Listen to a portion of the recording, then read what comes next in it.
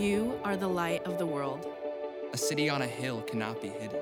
Nor do people light a lamp and put it under a basket, but on a stand. And it gives light to the whole house. In the same way, let your light shine before others, so that they may see your good works and give glory to your Father in heaven. You are the light of the world. You are the light of the world. You are the light of the world. And the light of the world is for everyone.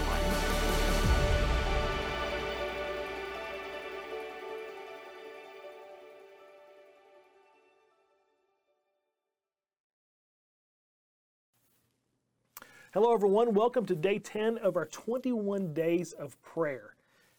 We're approaching the halfway point, so kudos for making it this far. You guys are doing great, so keep it up. You're almost there. Remember, throughout this 21 days of prayer journey, we are praying a very simple prayer. God, show me how to be a light. But the reality is, many of us panic a bit at that thought. And maybe we think to ourselves, that's just not me, or I'm not good at that. And then we end up feeling guilty for thinking that and guilty for not being the spiritual influence that we believe we should be. Well, I want to encourage you today to not be discouraged. There are many different ways, and as you're going to learn this week, many different ways and styles to be a light.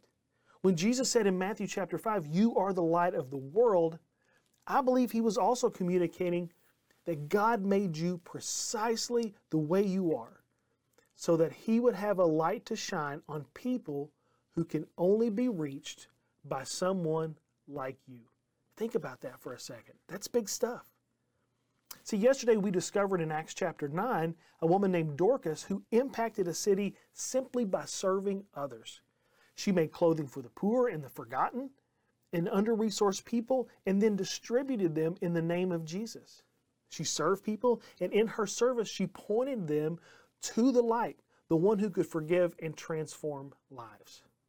Today, we want to look at a different story and another way of being a light. In John chapter 4, Jesus encounters a woman at the well. Now, this woman had been married 5 times. She was living with the guy, and she was from a race of people that was looked down upon by the Jews. Regardless, though, of her many relationships, she was unable to find anything or anybody to fill the emptiness in her soul. But after encountering Jesus, she was totally transformed.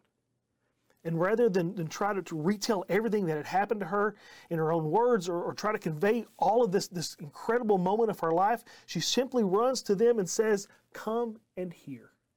Come and hear. I invite you to come out and hear Jesus for yourself. This Samaritan woman uses the invitation style of being a light, and she ends up impacting an entire city simply by saying, come and hear, you are invited.